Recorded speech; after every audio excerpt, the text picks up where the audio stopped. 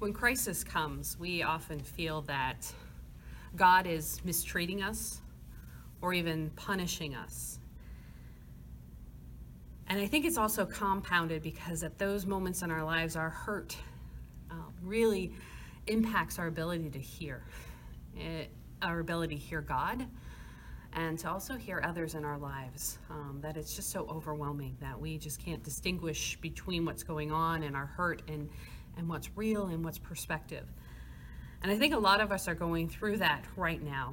And I think it's so appropriate that we are exploring the book of Ruth in the Old Testament. Because essentially the story of Ruth is really Naomi's story.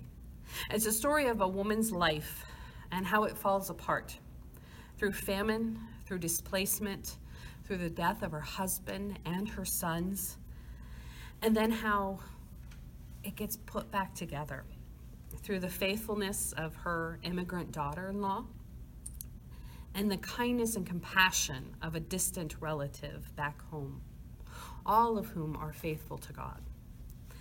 And so last week, Bob touched on for us Ruth's faithfulness. Ruth, who is a Moabite, a foreigner, a non-Israelite, who has aligned herself with Naomi.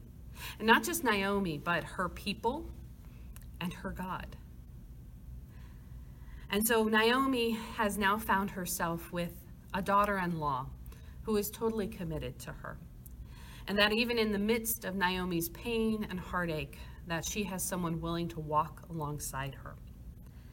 And so as Bob described for us last week, that they were heading back to Israel, that the famine that had sent Naomi and her family to Moab has gone away.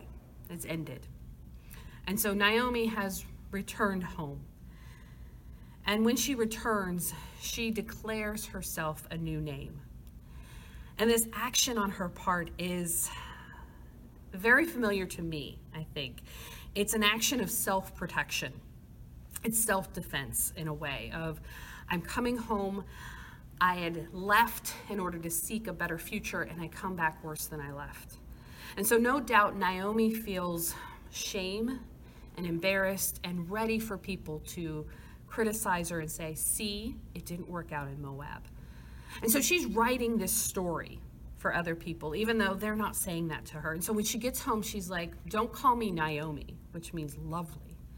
She says, call me Mara, call me bitter, because that's where she is. She is depressed, she's desperate, and she is just feeling so overwhelmed and alone in this that she walls herself off. She walls herself off with her words and her actions. And I think, looking at what Naomi is going through and has gone through, we can understand why she is so resistant to anybody, being around her, even taking action in her own life beyond getting herself back to Israel. And so it will be her daughter-in-law, Ruth, who will take the initiative, who will say, we need food. What can we do to ensure our survival now? And so Ruth engages in what's called gleaning. And so she goes to a field because it's harvest season, and the workers are gathering up the grain, and she follows along behind them, gathering up what has been dropped behind. And this was a practice and a provision within the culture of Israel in order to provide for those who didn't have enough.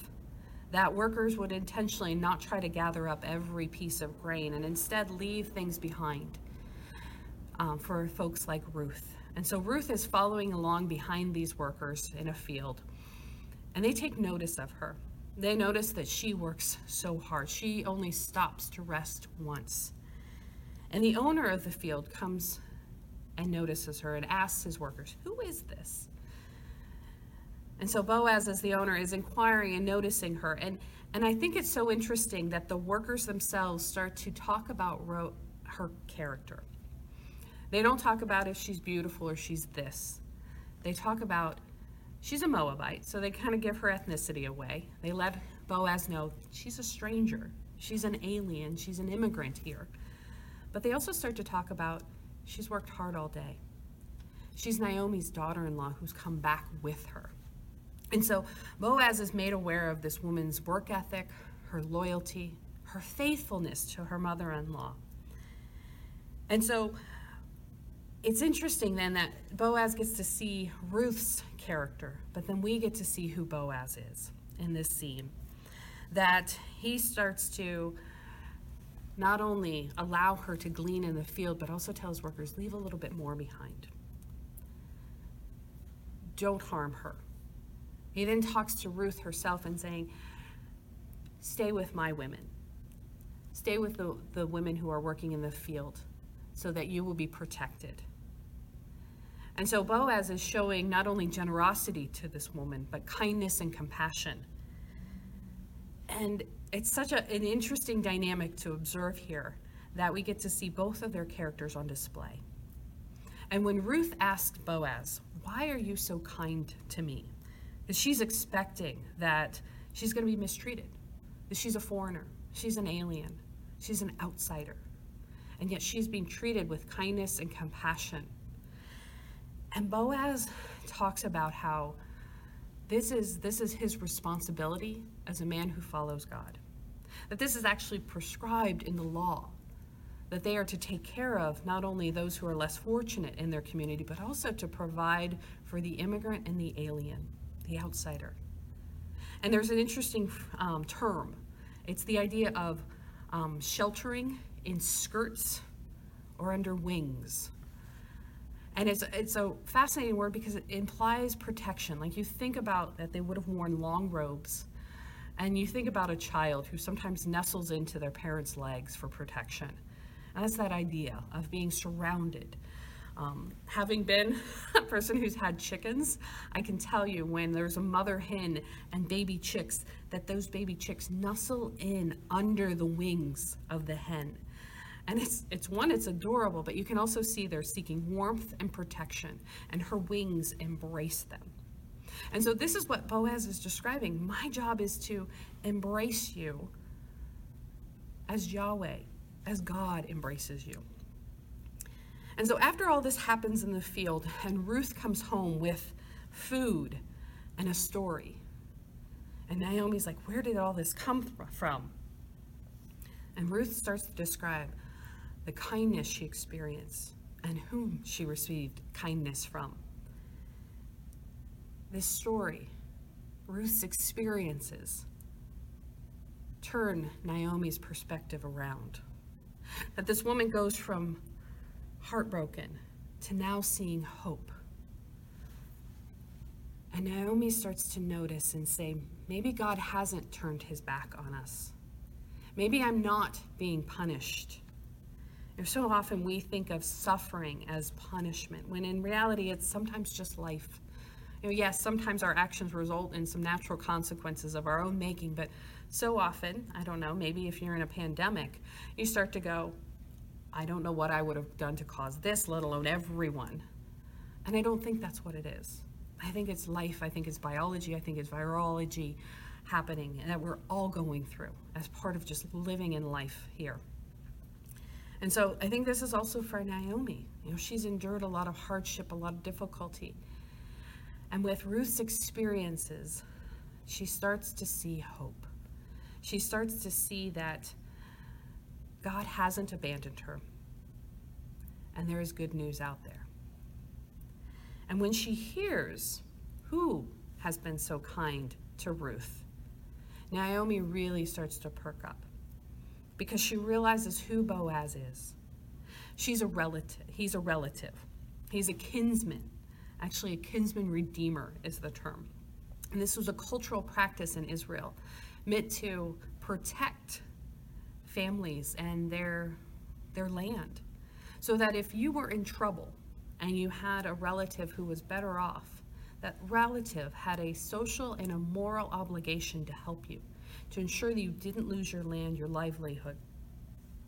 And so Ruth, in experiencing this kindness from Boaz, brings to mind for Naomi that Boaz may be the person to help them. He may be the person to help them reclaim their land that was possibly lost when they left Israel to go to Moab. And so I think for us sometimes, in reading these stories, we need to dig into it a little deeper.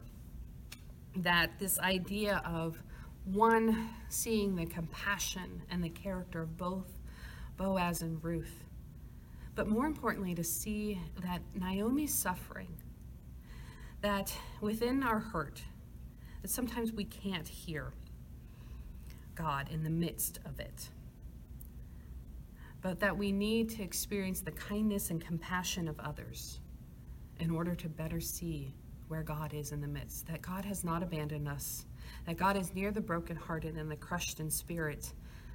And so for us today, I think, in reading through Ruth and in looking at this story and God's interaction with Naomi through individuals like Ruth and Boaz, that we need to understand that sometimes we can offer that kindness and compassion to somebody that allows them a greater awareness of where God is at work in their lives.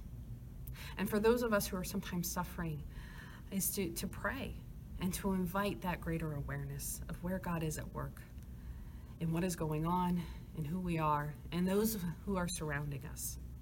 So maybe today to consider, whom can you offer hope to?